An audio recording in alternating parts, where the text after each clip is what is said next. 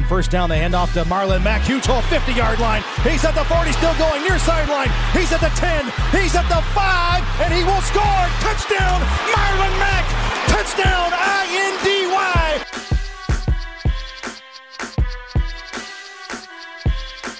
And again, it's picked off. It's Darius Leonard. Leonard with his second INT, and he's streaking down the near sideline. He's at the 40. He's at the 30. He's at the 20. He's going to go. A pick six for the Maniac. Horseshoe is back, baby. The horseshoe is back.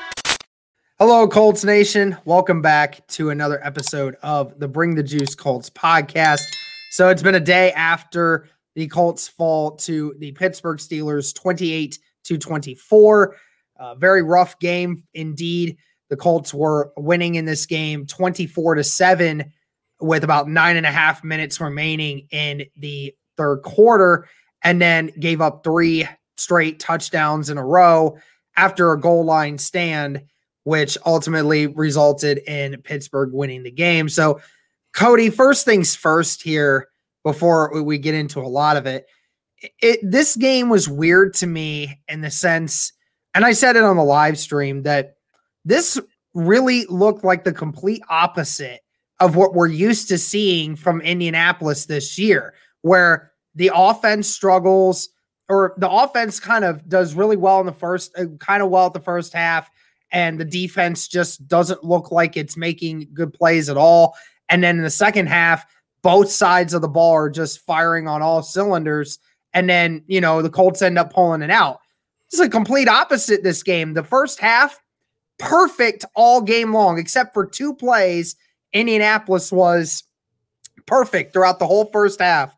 And then in the second half, things just kind of went astray. And I mean, it's got to feel weird knowing that, going into halftime, how confident we were in Indianapolis to hold this thing out, because we're used to seeing this team make great plays in the second half, but to know they did it this time. It has been weird the last couple weeks, just with this team. Like, they get off to these big leads and then they just start choking it away. And they have gotten saved. Last week they got saved, and a couple weeks before that by a very kind of crazy play that happens at the end of the game. Derek, that could have been 2 other losses right there. So, man, I don't know. Like, there's been a lot of overreactions. I'll say that first. And kind of jokingly, we're saying there wasn't a game this year, maybe besides that week 1 game, where we didn't want to do one of these recaps. Kind of just want to be mopey for the next week until the Colts play Jacksonville, when we see what their fate is, which they still have a good chance, first off at playoffs and also at the division, because Tennessee got destroyed by Green Bay on Sunday Night Football. So that's always good news. But yeah, there is a lot of question marks here moving forward. And a lot of people I saw in the comments, I know you saw in the comments, that are kind of going to the extreme here and saying, fire Frank Reich, get rid of everybody, all this crazy, crazy stuff. It's crazy to me, Derek, because Frank Reich has won 10 games so far out of 2 of his 3 first seasons with the Colts. But, it doesn't excuse, like you mentioned, just the utter incompetence on both sides of the ball in the second half to score only 3 points in that second half. And that was the drive coming out. So really, for essentially 2 quarters, you didn't score a point. And for your defense to allow 21 straight, that is unacceptable on all levels. And it's just a weird one, because we've talked about it. The second half defense, for the most part this year, has been phenomenal for the Colts. And this isn't like this Kansas City Chief offense or the Buffalo Bills offense. This is the Pittsburgh Steelers offense, which has been struggling. Lost to a 2-win Bengals team a week prior, all banged up. So this loss is inexcusable. And we said it a little bit. You said it a little bit in the in kind of the recap yesterday, the live reaction type of thing. This loss is just unacceptable. I like Frank Reich, but this ultimately comes down to the head coach. You can blame it on the defense, you can blame it on the offense, whatever. All things that happen like this, you can blame it on the players. The players didn't do a great job either. He had some key drops you mentioned, just some missed assignments, all that stuff. But ultimately, it always falls back on the head coach. It does. And I'm going to put the blame on him again, because he's over everything, right? He's over the players. He's over all the other coaches.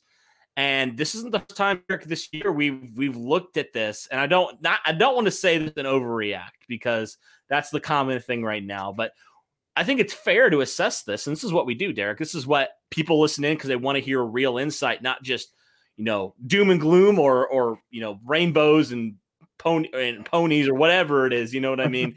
Yeah. We like to be honest and real. And honestly, this is a little bit concerning for me.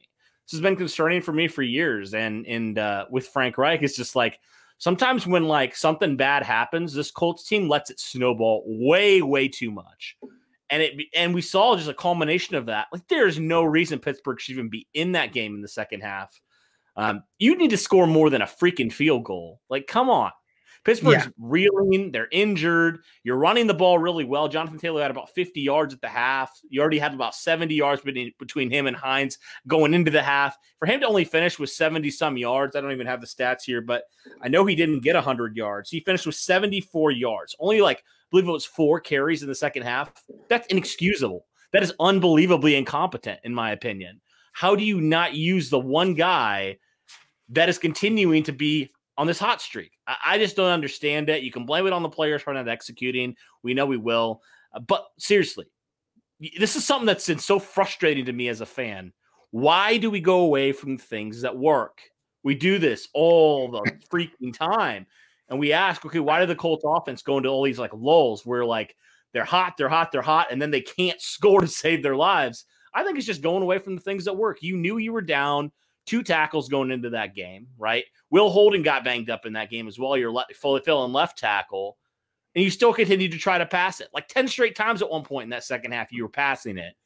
That's unbelievable in my opinion. And I'm sick of it. I'm tired of all this, of trying to outthink the opponents when it's obvious. As fans, we shouldn't be saying what the Colts should do, right? If Frank Reich's this offensive genius, which he's shown a lot of flashes of that, we shouldn't, as fans, be knowing what to do and saying, come on, let's do it. You know what I mean? That's his job. And I don't know. He's the play caller, and he just didn't get it done, in my opinion. And this has been a lot of frustration, not just in this game, but the culmination of the season, the last 3 seasons. I've noticed that. Derek, we can go all the way back to that Kansas City divisional round game. The Colts didn't run the ball at all in that game, and it really came back to bite them. Kansas City was terrible against the run. Colts didn't run the ball one bit in that game, and they lost. And it just seems like in these key moments, Frank Reich just struggles for some reason to figure out how to get out of ruts offensively. And, I don't want to blame him because the defense was equally as bad, maybe even worse in that second half. So total team collapse in the second half. I'm not just going to pin it on the offense. The offense is most obvious because of the 3 points, but the defense was horrendous as well. Had no sacks on the defensive line. And that's a thing that Chris Ballard is really invested in. It's a little bit concerning, in my opinion. The Colts continue to not get pressure on the quarterback consistently. DeForest Buckner had a quiet day. All these other guys, nobody had sacks. Corey Willis had the only sack of the game, and he also got injured. So that's something worth monitoring as well. But that's kind of my rant, I guess, a little bit, Derek, on this team. It's just unbelievable lack of execution, unbelievable lack of focus. This is stuff we saw last year to a larger degree in that second half of the season. That's why the Colts lost, 7 of their last 9 games or something like that, was just these collapses. They would take leads and then they just couldn't finish out. And so this is an unexcusable game. Tennessee, I mentioned, got beat. And so did Cleveland. So you're fortunate there. But if you just were able to take care of business in that game, you would be in the lead in the division right now. You could potentially be the number 3 seed at this point. It's just sickening to me that we let that happen. It really is. And I guess that's all I got to say right now. And we'll get into this game a little bit more, I'm sure. But horrible loss, in my opinion. Just horrible. There it was, folks. There was your rant that you didn't get yesterday when you had me on. Oh, but bro, I was throwing stuff. I was throwing stuff yesterday. But guys, if you thought Cody was bad there, you guys should have been texting him throughout the day after this happened. Believe me, this dude was not happy at all. But I mean, we talked a lot about, Frank Reich getting outcoached in this game, right? Well, Eberflus certainly had himself a really bad second half as well. And we praised Eberflus more than anyone on his ability to make second half adjustments, right? Well, it was reported that the OC for the Pittsburgh Steelers was the one calling the plays in the first half against the Colts. And that was why the Colts were able to figure it out, because the play calling was predictable, right? It was very predictable. And then they allowed Ben Roethlisberger to go and call his own plays. And then all of a sudden, Ben Roethlisberger just looks like a god. So, I mean, go figure that it is Ben Roethlisberger that's the one that beat us, not anyone else. But, you know, we talked, you said again, no, like one sack the whole game. And that was a Corey Willis blitz in the first quarter. I mean, the Pittsburgh Steelers sacked Phillip Rivers 5 times the other day. 5 times. And 3 of those came off of linebacker blitzes.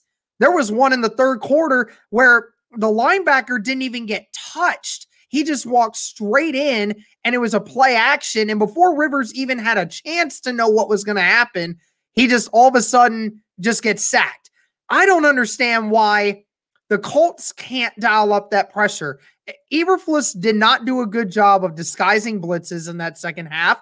And you're right, we didn't get pressure on Roethlisberger. We let him throw all second half, and then that's what happens. And if they were blitzing, then that's a shame on the Colts defense to be blitzing all that time and not make plays happen. I don't know if it was just lack of execution. I don't want to think that it was lack of effort, because I don't think that's what happens with this defense. It's just, yeah, I mean, the Colts defense just had to get more pressure, and they didn't. And, you know, Eberflus switching to a soft zone coverage in the second half versus going man-to-man in the first half, which was working, I don't understand that either. You know, there were multiple times where the corners would be 10, 15 yards away from the receiver. Like, are you serious? They're dumping passes at 3, 4, 5 yards every play, and you guys aren't playing press? Like, what the hell is this? Yeah, horrendous job by Eberflus. Like, we praised him a lot. Bad. Just bad, man. And it's just rough.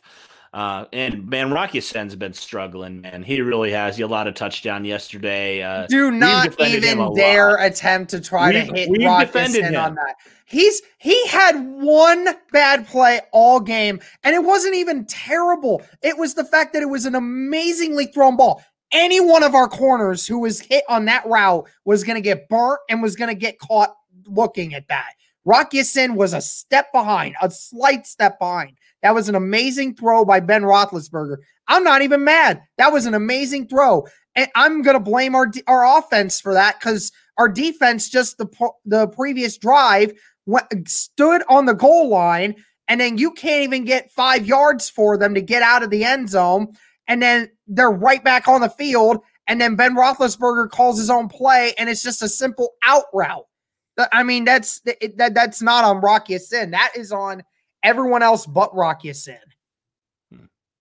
I don't know. I didn't really watch that part. I was kind of in between stuff, so I must have missed that. But I did see the defensive stand, which was good. But yeah, after that, it was kind of ugly. But yeah, the offense is screw the defense. I felt like a lot more. That's why I'm a little more harder on the offense. Because you mentioned already a little bit, like, you know, well, first off, that one you just talked about, and then also when freaking they fumble the ball, the Steelers get it all the way down to the 5-yard line. You give them an easy 7 points there. The defense almost held too. If it wasn't for that DeForest Buckner jumping off sides, and the Steelers really just actually it was everyone but DeForest Buckner. Oh, they said DeForest Buckner. Yeah, I know, but Romo even saw it that it was everyone but Buckner that jumped. Huh. Interesting. Well, I saw Kamoka Ture jump and some other guys jump too. I didn't know who actually got credited. Houston was the one that actually jumped first. Yeah. So Houston. A little undisciplined there, but yeah, definitely this is on the offense a lot more than the defense. Not that the defense played well, because they still struggled for sure, especially getting after the quarterback. That is my biggest complaint for sure, was the lack of pressure, and something's got to be done, man. I feel like you have these young players, but they've kind of been struggling outside of DeForest Buckner. There's not been a ton of guys that have been consistently getting pressure this year. So, you know, kind of talking about looking forward into the offseason and stuff, I think edge rusher potentially could be a very high on the priority list for the Colts. Just getting one of those elite guys like that would change this defense so much, because it showed a little bit of this defense. If you can't get pressure in this defense, quarterbacks are going to be able to sit in the pocket and just have all the time in the world. So, I definitely think that could potentially be something that the Colts look at in the offseason. But this defense, they've had some really nice moments, but I think that, if we have to say, is their Achilles heel, maybe the lack of pressure at times for sure. But yeah, not a whole lot we want to dive into this game because we've already vented our frustrations a lot in this game. But I think we talked about pretty much everything, Derek, where we're not going to go rant for an hour or something crazy like that. Because I know we want to forget this game, move forward. We still have a chance at the playoffs if a couple things happen. So hopefully Miami loses. Well, really only two things have to happen. But ultimately there's a couple different circumstances that could happen. I mean, ultimately, if the Titans lose, if we win, then we need either the Titans to lose, the Browns to lose, the Ravens to lose, or the Dolphins to lose. 4 different teams. We need at least one of those teams to lose. If one of those loses and we win, then we're in the playoffs. But and I mean, here's the thing. So Tennessee has to play the Texans this next week. And we all saw JJ Watt's little post-game press conference where he called out his team for a bunch of guys not giving 110% on everything that they do. And he was mad. So maybe that might spark some dudes to maybe want to play hard this next week because we know JJ Watt. And then, the Browns, they got to face the Steelers. And I know everyone said, oh, well, they clinched the playoffs. Why would they need to play their starters? Well, here's the issue is that just this last game, this is the first time in like 5 weeks that you've actually been able to sit back and say the offense actually did something productive. That's it. And even then, the offense in the first half didn't look good. So, you've had one half of good football in the last 5 games. They're not going to rest their starters because they need to win. They need to figure out their little formula again and figure it out. Because if they go in the way they have been with offense, they're gonna lose. They're gonna lose to whoever they play against. And then I think seeding as well is big for that. So yeah, exactly. Because depending on what happens with Buffalo tonight. Yeah, Buffalo plays tonight, and then if Buffalo loses to the Dolphins and Tennessee wins, then Buffalo gets knocked down to the 4th seed. They get knocked down to the 4th seed because the Tennessee Titans have the windbreaker over Buffalo, and they would lose the playoff record to Pittsburgh, and Pittsburgh would go number 2. So yeah, it is about seeding here. And, everyone says, oh, well, seeding doesn't matter. They look good regardless. Yeah, but at the end of the day, seeding does matter. It depends on who you're playing. You're playing one of these later teams. And also, here's the thing too. I don't like the idea of resting starters in the last week of the season because you ever wonder how that looks for the Saints every year? You ever notice that they always rest their starters and what happens to them when they get to the playoffs? They look flat. They just look flat. And that's the problem is that when you have a week off of football and you don't have your starters playing on top of missing that next game, your team just doesn't look as good when it comes out. Right. Yeah, we saw that with the Colts for years too. Like when they'd rest their starters, come out flat. So yeah, definitely don't think either Steelers or the Bills will rest their starters. I don't think that's going to happen. So that's good for the Colts on that notion. But yeah, first and foremost, have to win against Jacksonville, not in Jacksonville, but still, Jacksonville's a 1-win team. But we know these division games, we can't underestimate any opponent, no matter how bad their record may indicate. So first and foremost, Colts got to take care of business at home against Jacksonville and then pray that one of those teams loses and gets them into the playoffs. I think the crazy thing with this is, Derek, like the Colts could potentially be division winners and they could potentially be out of the playoffs. That's just how extreme this AFC picture is looking right now. So first and foremost, if the Colts can get to 11 wins, which would actually, for some reason, match my prediction, which is pretty cool. Then that would be awesome. And then hopefully one of these teams slips up. The Colts can get into the playoffs at the very minimum. That's what we're hoping for this. But yeah, it's just frustrating and maddening that the Colts could be in the division lead right now if they wouldn't have had that absolute collapse in the second half. So, but hey, you know what? We'll forget this game. We'll move forward and hopefully we'll be in the playoffs for the second year out of 3 years. Yep, absolutely. All right, guys, that's going to do it for this one. Like I said, we got a couple different things to go up with this week. This is it. This is the week of Indianapolis either makes the playoffs or they're going home with 11 wins, which is a very rare feat. That doesn't happen very often when somebody at 11 wins doesn't make the playoffs. So that'd be pretty crazy. But yeah, thank you guys so much for tuning in. And guys, be sure to help us get to 5,000 subscribers. We are so close, and we're going to have 2 different giveaways when we hit 5,000 subscribers. So please be ready for those. I think the first one, I said we were going to get a Colts jersey of someone's choosing at 5,000. And then also we had a signed Nyheim Hines card. So make sure that you guys help us get to 5,000 so that way we can give those out. We're hoping to maybe hit 5,000 before, the end of the season. Hopefully the end of the season isn't this next weekend, but either way, thank you guys so much for tuning in.